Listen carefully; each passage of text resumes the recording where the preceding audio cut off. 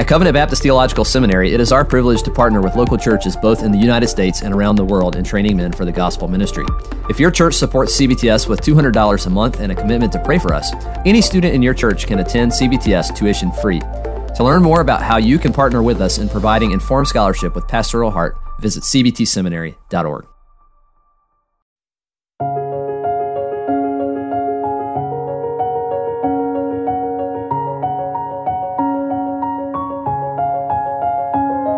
Welcome to the Man of God podcast, a ministry of Covenant Baptist Theological Seminary in Owensboro, Kentucky.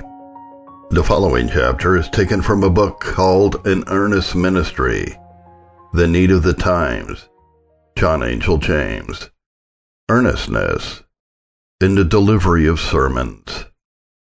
Demosthenes, on being asked what was the first excellence of an orator, replied delivery. What was the second? Delivery. What was the third? Delivery. An impressive admonition this was, from such an authority to all preachers on the importance of that part of our subject, which we are now considering. After the death of that terrific man, Robert Murray McCheyne, there was found upon his desk an unopened note from one who had heard his last sermon to this effect. Pardon a stranger for addressing to you a few lines. I heard you preach last Sabbath evening, and it pleased God to bless that sermon to my soul.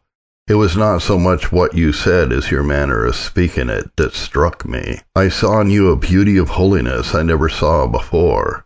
End quote. This is only one instance out of 10,000 in which the earnestness of a preacher's manner has secured that attention to his matter, which would not otherwise have been paid to it. The power of oratory has its foundations in the principles of our nature.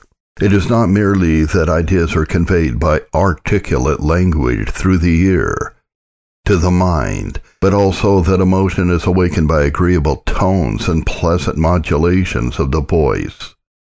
Hence, the power of music. And what is human speech but music? No instrument has ever yet been constructed which can emit sounds so exquisitely moving as the human voice. Art is in this respect still below nature. True it is that we must go to the best voices for this superiority. But even in voices far below the best, there is an expression of the various passages which no instruments can equal. All nations, therefore, savage as well as civilized, have confessed the power of oratory, not only as a vehicle of instruction, but as a means of impression.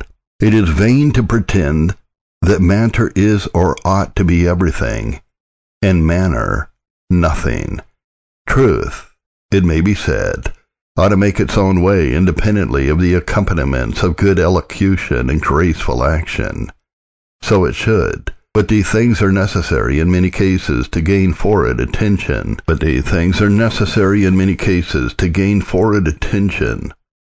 And to secure that due consideration without which it can make no impression.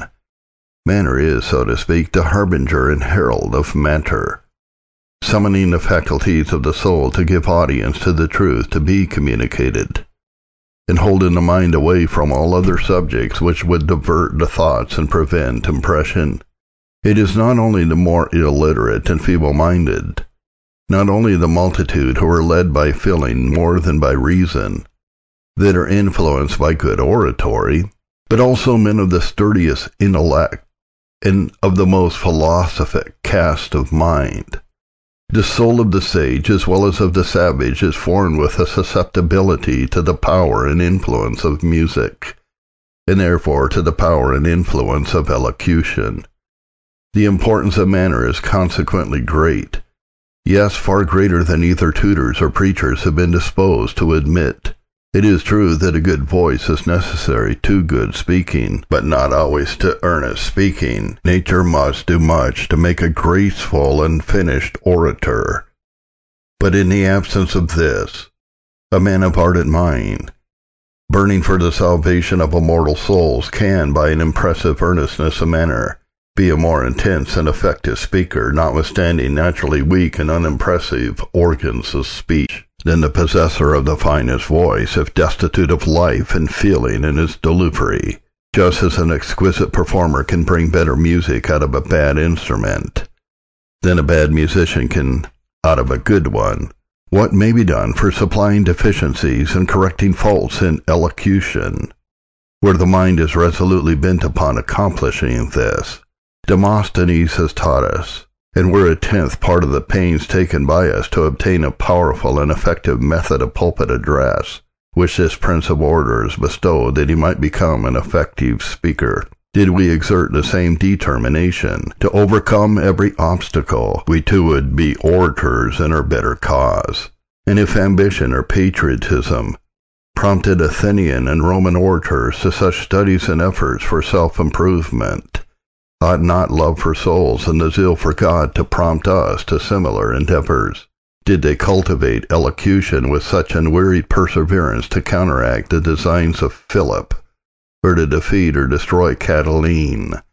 And shall we not use it to destroy the works of the devil, and to advance the kingdom of the Redeemer? It is impossible not to observe how much the popularity of some preachers depends upon their manner. They do not say better or more striking things than other men, but they say them in a better and more striking manner. There is passion in their tones, power in their looks, and gracefulness in their gestures which other men have never studied and therefore have never acquired. This is eminently the case with George Whitefield, the greatest of preachers. Much of the wondrous power of that extraordinary man lay in his voice and action. I have already given an extract from his sermons to illustrate his manner as regards style of composition, but who that never heard him, or indeed who that had, could illustrate his manner of delivery?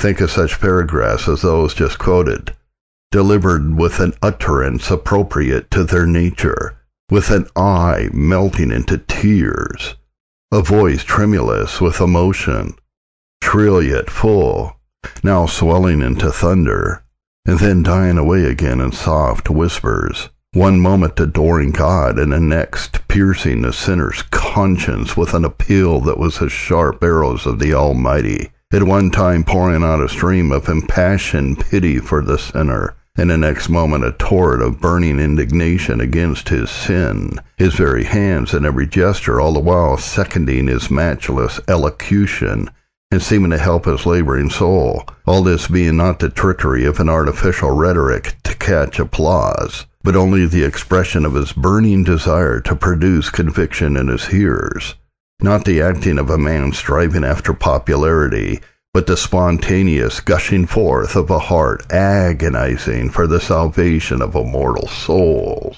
What oratory must that have been which extorted from the skeptical and fastidious David Hume the confession that it was worth going 20 miles to hear, which interested the infidel Bolingbroke, and warmed even the cold and cautious Benjamin Franklin into enthusiasm in those discourses which roused the slumbering nation from the torpor of lukewarmness, and breathed new life into its dying piety? You will find no profound thought, no subtle reasoning, no philosophical disquisition, for these never formed, and never can form, the staple of pulpit eloquence.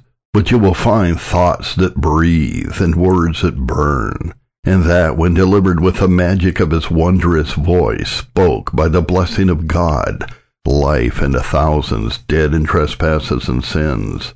The following account is from a letter of George Whitefield himself, quote, "For many years, from one end of the large London fair to the other, booths of all kinds have been erected for performers, clowns, players, puppet shows, and such like, with a heart bleeding with compassion for many thousands led captive by the devil at his will. On the day of the fair, at 6 o'clock in the morning, I ventured to lift up a standard among them in the name of Jesus.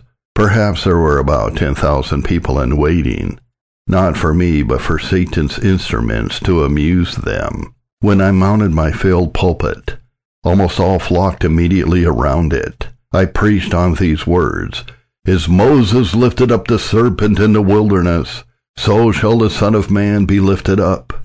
They gazed, they listened, they wept, and I believe that many felt themselves stung with deep conviction for their sins. All was hushed. and solemn. Being thus encouraged, I ventured out again at noon. What a scene! The whole fields were ready for Beelzebub's harvest.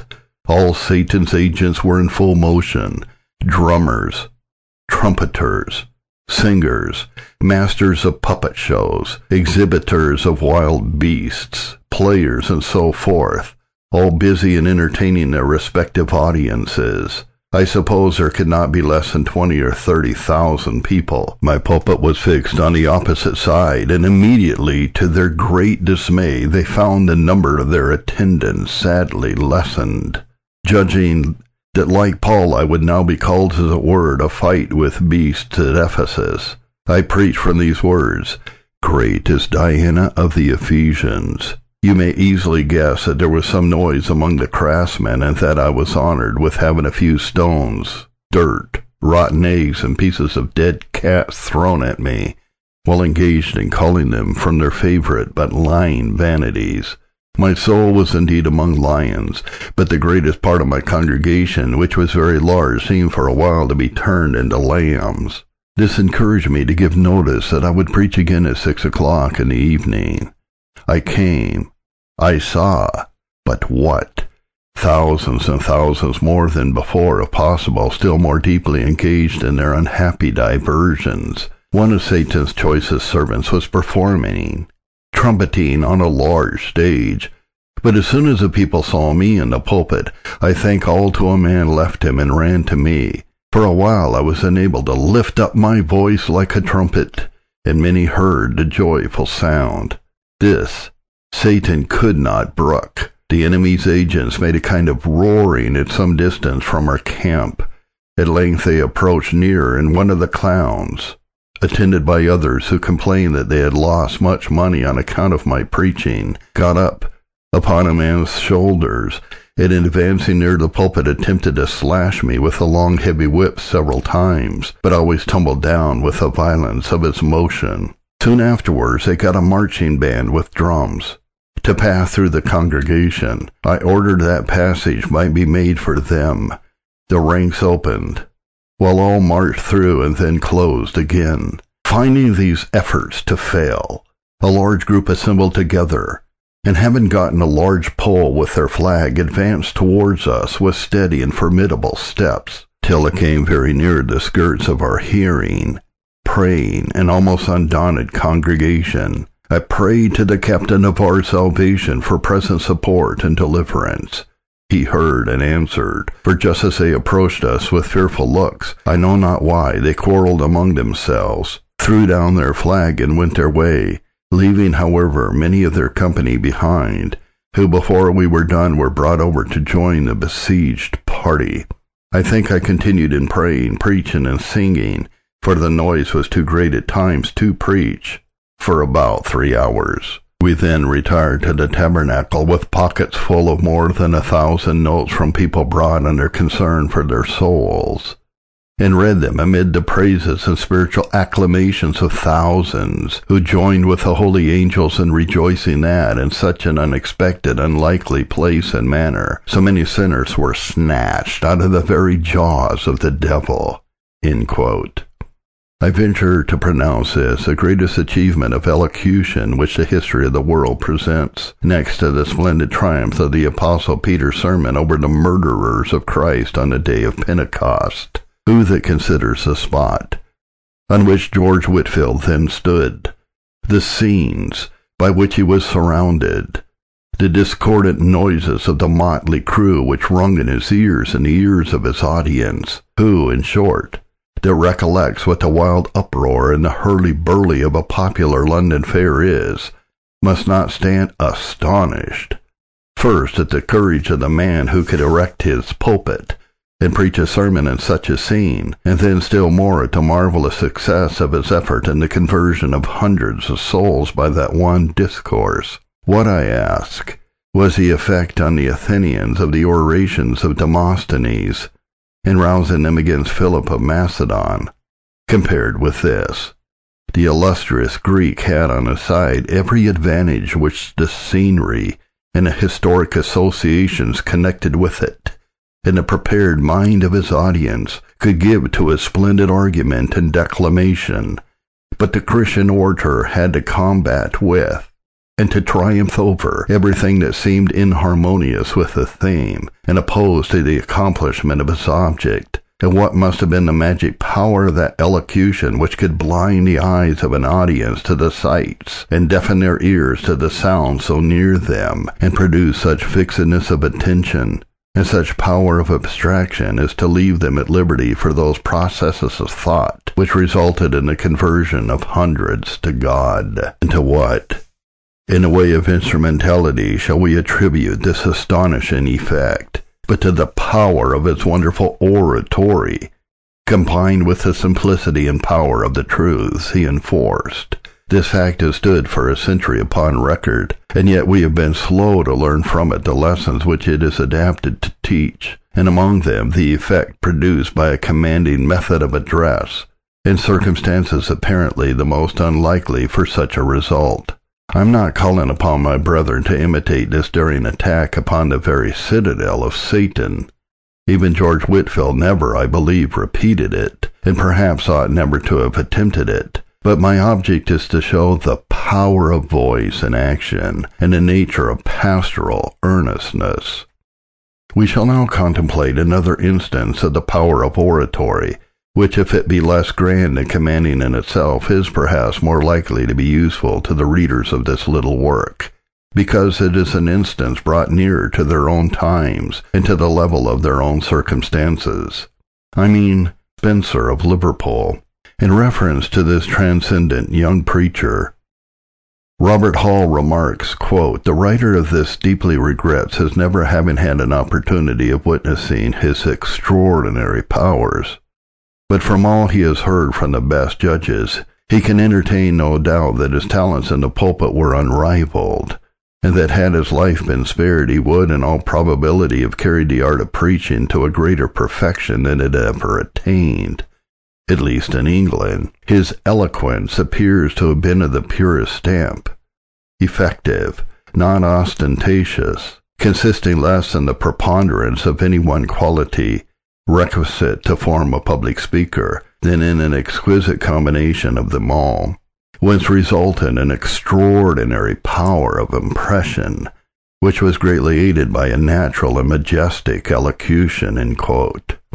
In this last expression, Robert Hall has disclosed much of the secret of Spencer's popularity and usefulness, and natural and majestic elocution. This setting forth, with simple and unaffected earnestness of manner, the grand doctrines of evangelical truth, accompanied as it was with a most engaging countenance and form, constituted the charm and led to the success of this most captivating preacher of modern times. Let the young ministers of this age read his Life and Remains as published by his gifted successor, Dr. Raffles, and also his posthumous sermons, which have been since given to the world, and they will find nothing whatever of an extraordinary genius, no lofty eloquence in the usual acceptance of that term, no profound thought, no splendid imagery or diction, but they will meet at every step with the doctrine of Christ crucified, set forth with manly vigor, in plain perspicuous language, the utterances of a mind well instructed in the way of salvation, and of a heart overflowing with benevolence for the good of his fellow creatures. To what, then, shall we attribute, under God, his success, not only in filling the large town in which he lived, and the nation at large with his fame, but what was infinitely more important in itself, and far more eagerly coveted by him, in bringing so many souls to Christ? There is but one answer to be given to this, and that is, it was the fascination of his manner. He was in earnest. The stream of his simple, elegant, though by no means profound thought, flowed forth with a resistless impetuosity that carried away his hearers before it. There is scarcely any more instructive lesson to be learned, or any more important inference to be drawn from the short life of this young minister, so mysteriously cut off at the very commencement of his career, than the vast consequence of an animated manner of preaching the gospel. Footnote: I was as curious as you may be who is Thomas Spencer, so I went to books.google.com and looked up Thomas Raffles, Thomas Spencer, and found his biography. But I continue. I may here advert to another individual who is considered to be, in a particular way, one of the most impressive preachers of his time, the late Mr. Toller of Kettering. He also, no doubt, owed much of the effect which his sermons produced to his mode of address, and their effect proves that vehemence, boisterousness, and vociferation are not essential to earnestness and deep impression, for nothing can be more calm and subdued, though nothing more solemnly commanding, than his whole demeanor in the pulpit. His printed sermons are characterized by strength of thought, uttered in language of great perspicuity, though not irradiated by any coruscations of brilliant genius.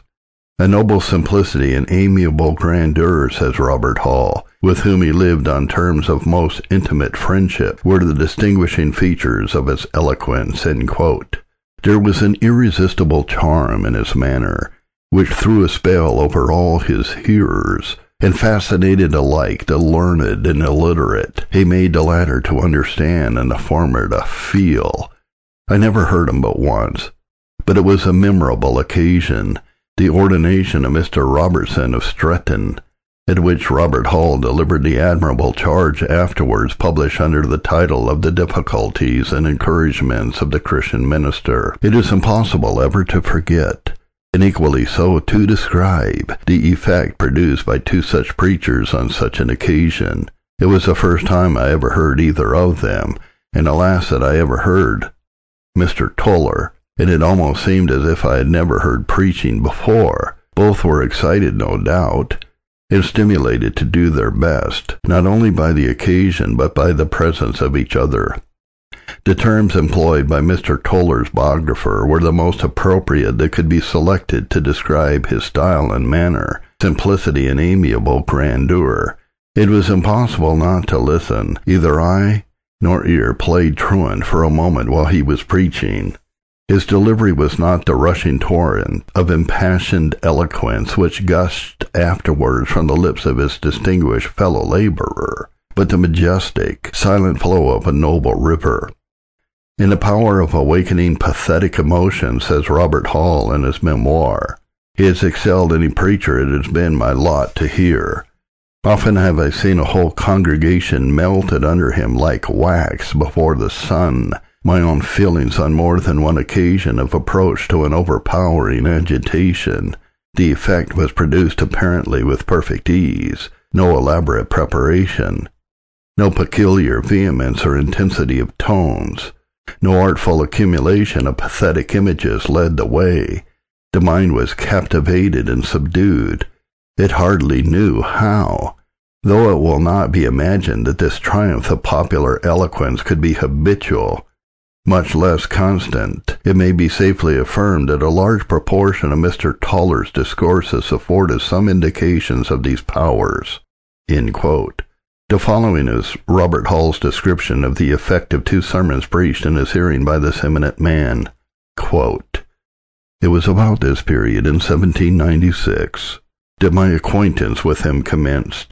I had known him previously and occasionally heard him, but it was at a season when I was not qualified to form a correct estimate of his talents. At the time referred to, we were engaged to preach a double lecture, and never shall I forget the surprise and pleasure with which I listened to an expository discourse from 1 Peter 2. The richness, the unction, the simple majesty which pervaded his address produced a sensation which I never felt before. It gave me a new view of the Christian ministry, but the effect, powerful as it was not to be compared with that which I experienced on hearing him preach later at Bedford. The text which he selected was peculiarly solemn and impressive. His discourse was founded on 2 Peter 1, verses 13 to 15. Yes, I think it proper, as long as I am in this tabernacle, to stir you up by putting you in remembrance, knowing that shortly I must put off this my tabernacle, and so on. The effect of this discourse on the audience was such as I have never witnessed before or sense. It was undoubtedly very much aided by the peculiar circumstances of the speaker, who was judged to be far advanced in a deadly illness, and who seemed to speak under the impression of its being the last time he would address his brethren on such an occasion.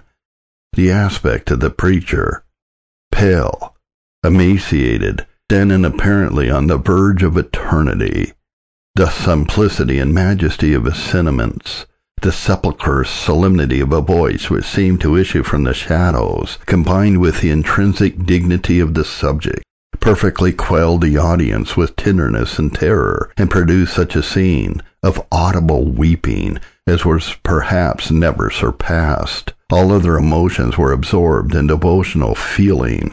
It seemed to us as though we were permitted for a short space to look into eternity, and every sublunary object vanished before the powers of the world to come. Yet there was no considerable exertion, no vehemence, no splendid imagery, no magnificent description. It was a simple declaration of truth indeed of infinite consequence, borne in upon the heart by a mind intensely alive to its reality and grandeur. Criticism was disarmed. The fear felt himself elevated to a region which criticism could not penetrate. All was powerless submission to the master spirit of the scene.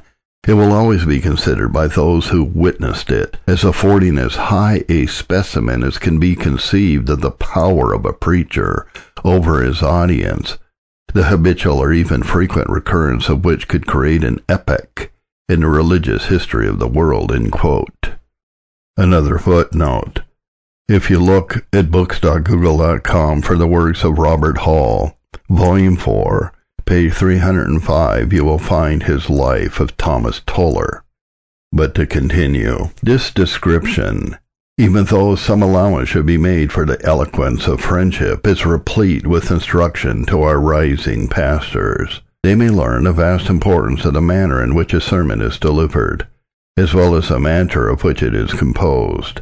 Nor is this the only lesson, nor perhaps the most valuable one, to be learned from the short but precious piece of pastoral biography, for we gather what it is that, to minds of the highest order, such as Robert Hall's, constitutes the nearest approach to perfect pulpit eloquence, and to which even such commanding intellects yield themselves up with willing submission, not the artificial elaboration of men intent upon producing a great sermon, not the bombastic sermon or splendid imagery sought with ambitious eagerness by those who aim to shine, not the cold abstract philosophical reasoning of an academic professor, but the simplicity and earnestness which aim to instruct the judgment, to awaken the conscience, and to affect the heart.